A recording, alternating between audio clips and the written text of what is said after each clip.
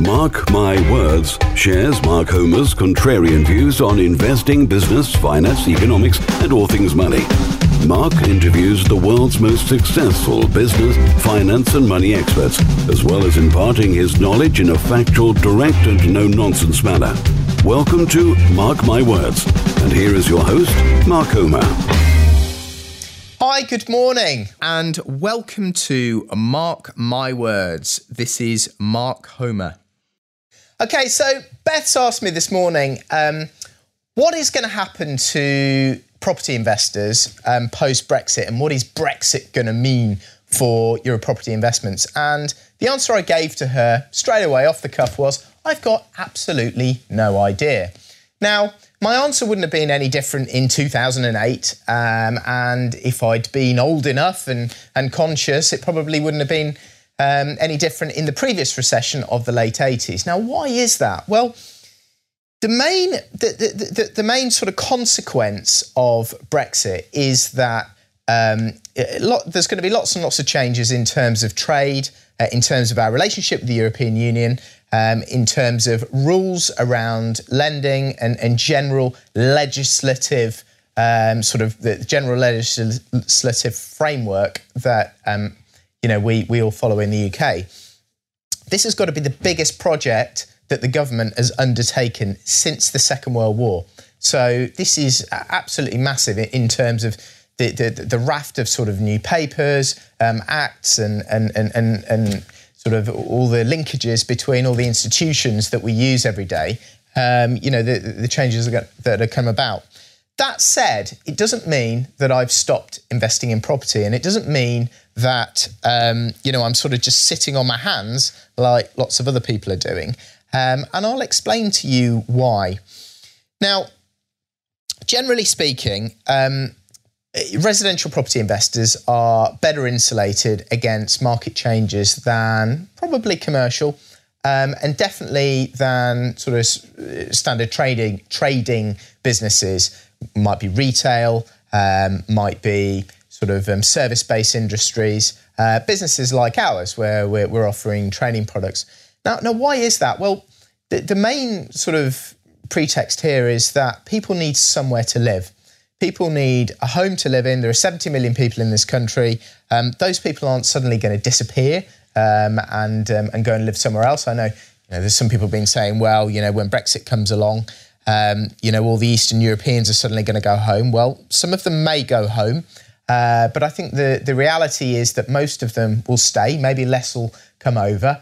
I suspect there's still going to be some element of free movement of people.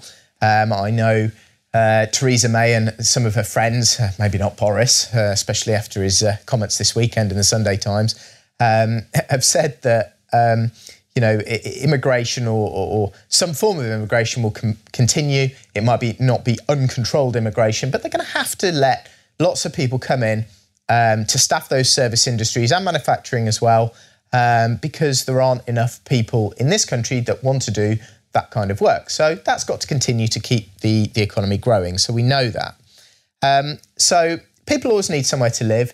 There is still a significant housing shortage or gap between the supply and the number of new households being formed every year in this country. We're still about 100,000 short every year of new completions. So that's to say that there are around 100,000 less properties being built every year than is needed to keep up with demand currently. And because of that, the sort of supply and demand imbalance will mean that, generally speaking, prices will rise. You'll probably have seen, especially since the Brexit period, and especially since all the tax changes that have taken place against landlords in the last 2 or 3 years, rents have risen significantly. I know RICS are saying that rents are going to go up 10-15% over the next year, 18 months. We've seen very significant rental growth in Peterborough, well in excess of 25% in 3 years. It sounds crazy, but that's what's happened, just because less properties are coming on the market. There's more uncertainty, less landlords are buying. Obviously, the tax changes have impacted that as well. But whenever you go through these periods, yes, there will be, less people buying properties and there's more negativity in the media. And lots of people will translate that, or lots of investors will translate that to mean, well, that means maybe I shouldn't be buying because everybody else isn't buying or everybody else isn't that positive. Well, I would often sort of decode that and sort of take it to mean that actually maybe I should be buying and maybe I should be negotiating harder, finding deals because the market has gone soft. Now, the market in Peterborough, the market in the Midlands, definitely the market in most areas of London and Greater London has gone soft. In fact, around Greater London, it's probably been dropping, let's say it's dropped 15-20%, especially in those more central areas of London, since this whole sort of Brexit issue started. So I suspect the market will continue to be soft until we get certainty. Does that mean we get an amazing deal from the EU? Not necessarily. Are they suddenly going to give us this utopic deal which Jacob Rees-Mogg or, I don't know, Bojo or even, Theresa May with a sort of Chequers plan expect or are telling us we're going to get? Well, probably not. But I'm not really sure that any of that is really going to change that much. I think all we need is certainty. I think all that people need to know is we're sort of in this thing or we're not in this thing. This is what it's going to mean for trade. This is therefore what it's going to mean for economic growth. This is what it's therefore going to mean to my job. This is what it's going to mean to my income. This is how secure I'm going to be over the next year, 2, 5 years. For businesses, if they know that they can get goods in at a certain price, or the amount of duty that they're going to have to pay on those goods, or the amount of friction that they're going to encounter when bringing those goods over the border is certain, if they have certainty around those costs and those challenges, I think that will release the brake that is currently being applied to the market, and once that brake gets removed from the market, I think it's really going to start going again. So we're not necessarily craving, some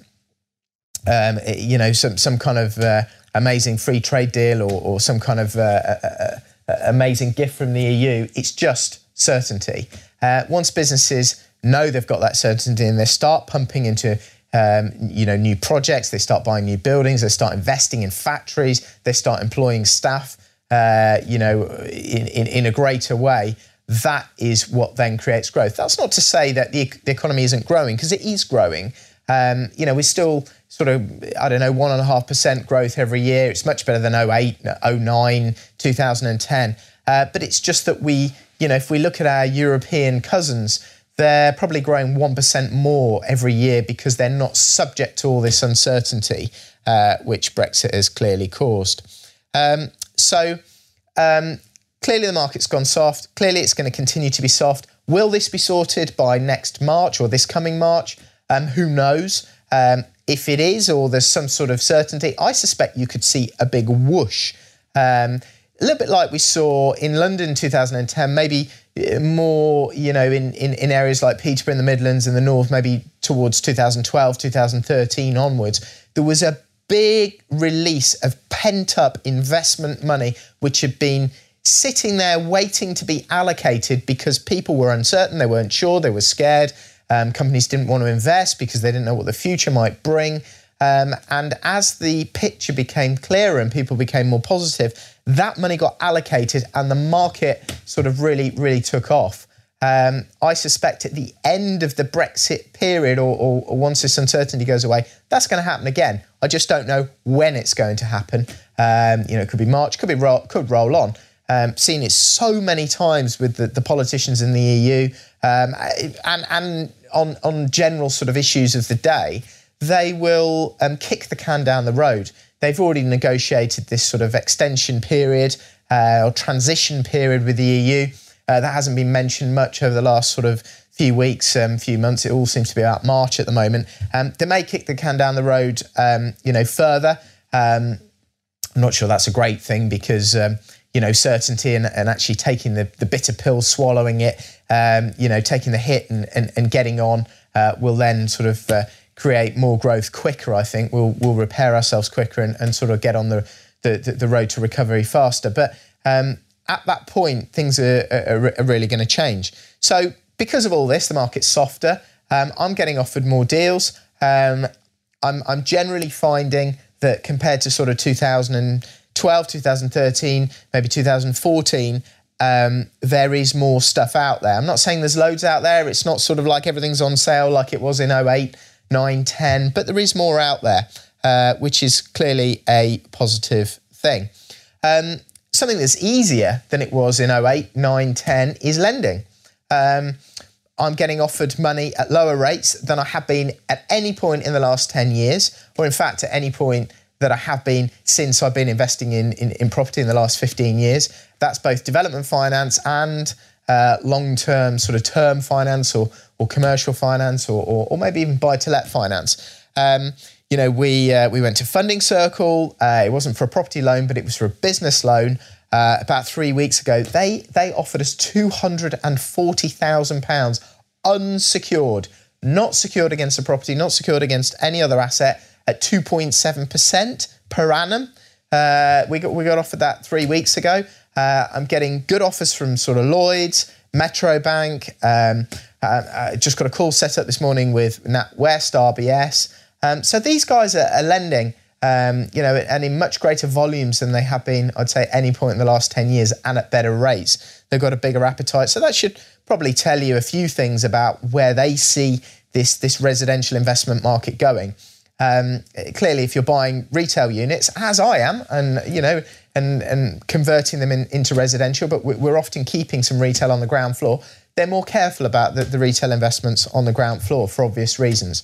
But for me, that's probably one of the reasons I'm buying that sort of stuff, because the market is so negative about retail currently. I was at a sort of big champagne reception on Thursday evening with one of the big London agents. A lot of people there. These are the sort of bigger agents dealing with the bigger retail, industrial, bigger office sort of developments and investments. Most of the market participants were there. And the general sort of theme in the room was, if you look at across the three sort of commercial sectors, or let's include residential as well, if you look at retail, it's gone very, very negative in the last 6 to 12 months. We did a big sale. We sold quite a large unit towards the end of last year. I think we sold at a high sort of 6% range. Since then, the market has got a lot more negative. And the person that I spoke to, who managed that sale for me, said if we were selling the same building today, it would be worth 10 to 15% less. So that's about £500,000 on that sale. So that market has changed quite significantly.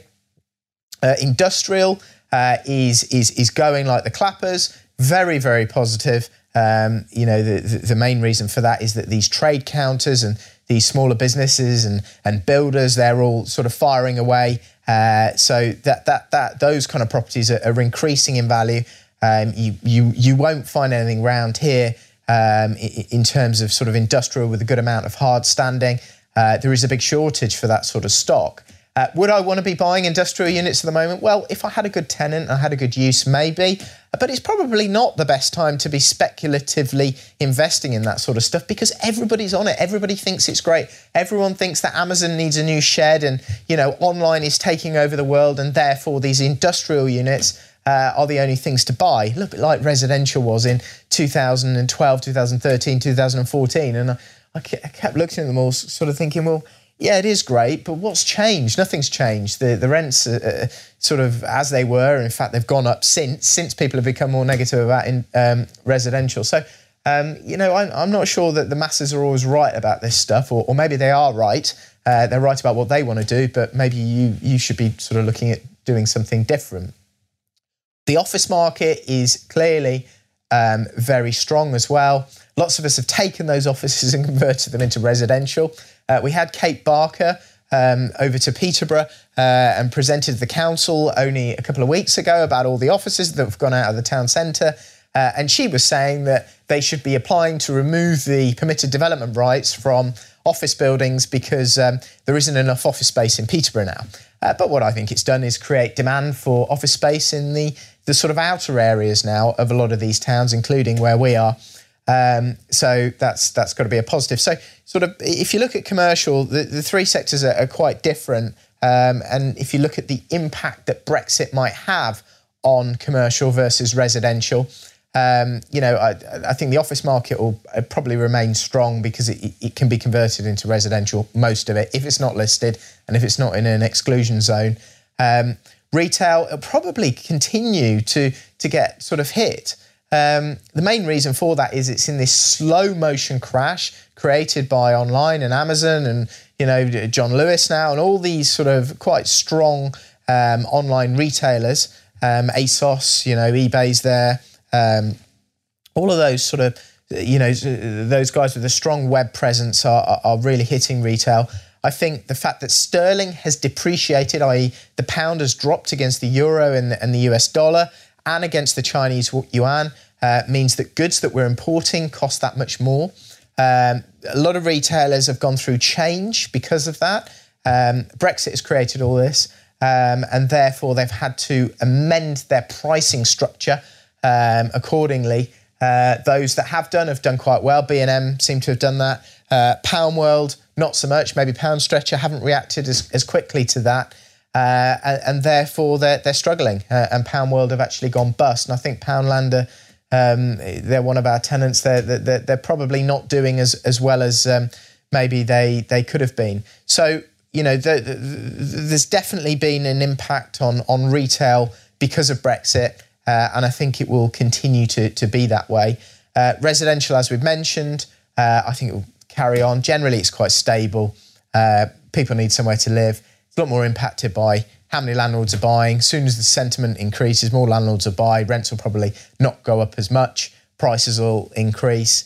And if you're looking at sort of larger sheds and factory space, lots of those guys aren't investing because of Brexit currently. If you think of the car manufacturers especially, they have to import goods. They're worried about goods coming over the border and them suddenly having to apply duty to them, and maybe they can't get the goods over as quickly, or their raw materials or their components for the cars over as quickly. So this just-in-time manufacturing process can't take place as efficiently and as smoothly.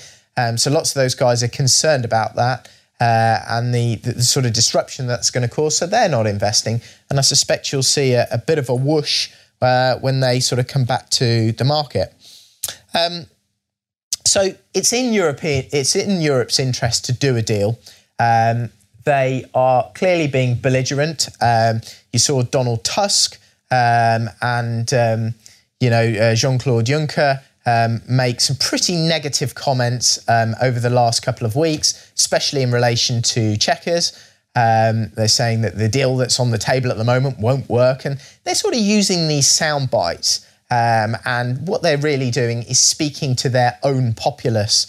They're speaking to the people in their countries so that they continue to be perceived as giving the UK a tough time, not letting us off the hook easily, making us pay the Brexit bill, which, by the way, this 40, 50, 60 million, whatever we're supposedly going to pay, none of that's going to be paid unless a deal is done. So remember, that's still being held there in abeyance, subject to a good deal being struck for us. So it is in their interest to do a deal. We don't really know what's going on in the background. They may be saying, well, actually, most of this plan that you've got on the table at the moment is good, it's positive, and we're willing to work with it. But we can't necessarily say that publicly.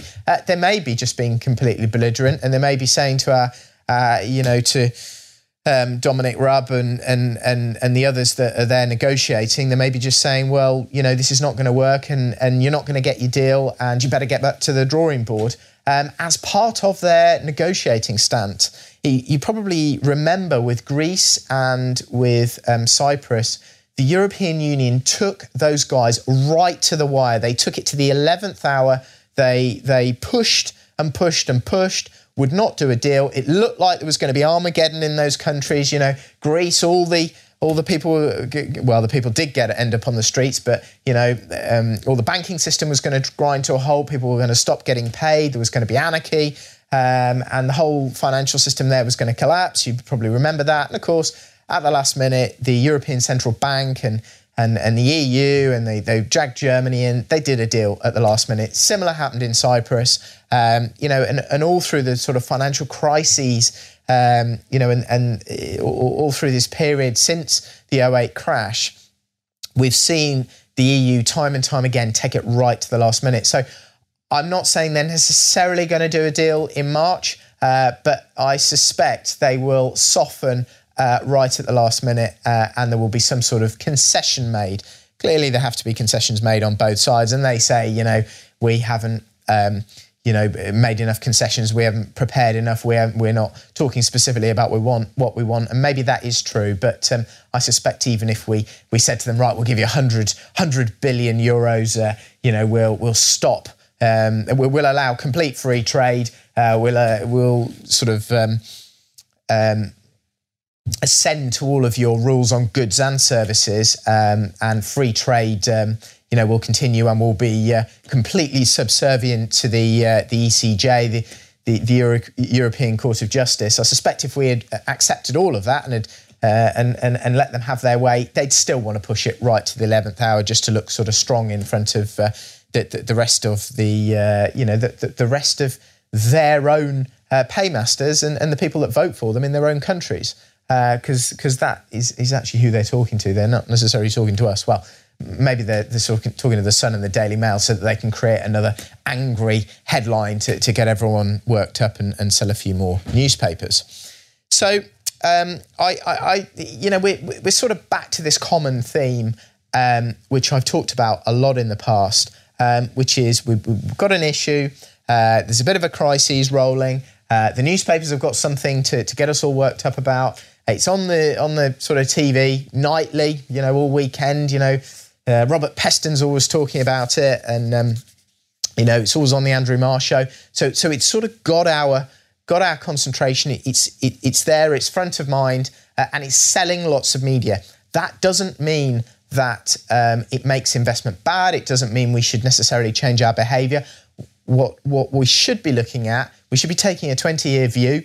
We should be looking at the fundamentals of property investing. Are there enough people there to rent these properties if we're going to hold them long term? Absolutely yes. Is that likely to continue in the future? Absolutely yes. Are we at a point now where less people are buying, both for investment and probably for development as well? Absolutely yes.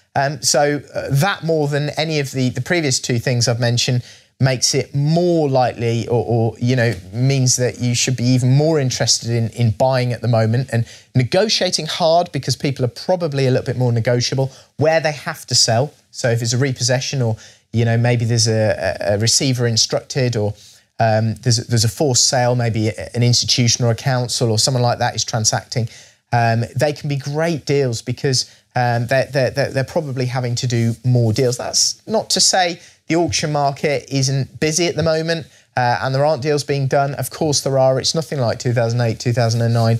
But I think the market is taking a breather. I think it's offering some opportunities. And I think you should grasp those opportunities and just negotiate a little bit harder. If you're worried about properties dropping next year, they could come off a little bit. Where I live in Stamford, even the agents are admitting that the market has dropped by around 5%. I mean, Stamford rarely drops. It rarely drops at all because, there's just always demand. These kind of properties, the sort of conservation area and the listed buildings are always just a wonderful place to live, and they're in such limited demand. This is all the crap they used to spout in sort of 2008, 2009 and 2010 when the market actually did drop 25, probably 30% to actually get a deal done. They sort of have been spouting that, but even they're admitting that the prices have probably come off 5% in the last year. No great drama, but we're seeing a little bit of a correction, slight correction. Peterborough's certainly gone soft as well, so I think that offers a great opportunity, and especially for those guys. If you're listening to this in Australia or South Africa, or maybe you're sort of in China, or in the Far East, in Singapore, or where I used to live in Indonesia, or wherever you are abroad, your currency is worth that much more than our pound sterling, in comparison to what it was, say 3 years ago. So let's say you're getting a 20 to 30% reduction because sterling has dropped so much and your currency is that much stronger against it. You're also in London probably getting a 15 to 20% reduction because the market's fallen by that much. You're probably getting a 50% reduction in the price of property in central London. In somewhere like Peterborough or the Midlands, you're probably getting a 30, 35, maybe 40% reduction over 3 years ago. And in the north of England, where areas are still growing actually, because they're at the end of the roller coaster and they're probably still rising. They haven't quite got to the top yet. Obviously, Mayfair's sort of down here at the front of the roller coaster. Peterborough's sort of maybe they're just gone over the top, and then sort of still on its way up. Maybe the north of England, and back here we're in sort of Northern Ireland, or maybe the Outer Hebrides. So those. You guys that are abroad have got a bit of an opportunity. There's also a bit of a window for you guys as well. This weekend, Theresa May announced that she was going to introduce enhanced stamp duty or increased stamp duty for foreign purchasers who don't pay tax in the United Kingdom. So she's saying there's going to be a 1% or 3% surcharge on buying properties. Well, that's been announced. I don't think it's been introduced yet. I haven't even seen the detail around it. So I think you've got a bit of a window there to buy property now before that stamp duty gets applied, and before we get some certainty around this Brexit issue, because I'm pretty sure that sterling, once there is certainty, sterling will start to strengthen again. It may happen very, very quickly, and the property market will strengthen. There'll be more buyers, and the market will return to growth as it always has done in the long run and in the sort of medium to long term over the last 1,000 years. Hope that's been useful. Hope that's given you some good insight into what Brexit's likely to mean for your property investing future, for your property investing sort of business, and how you should be reacting to it over the coming months and years. That has been Mark Homer for Mark My Words.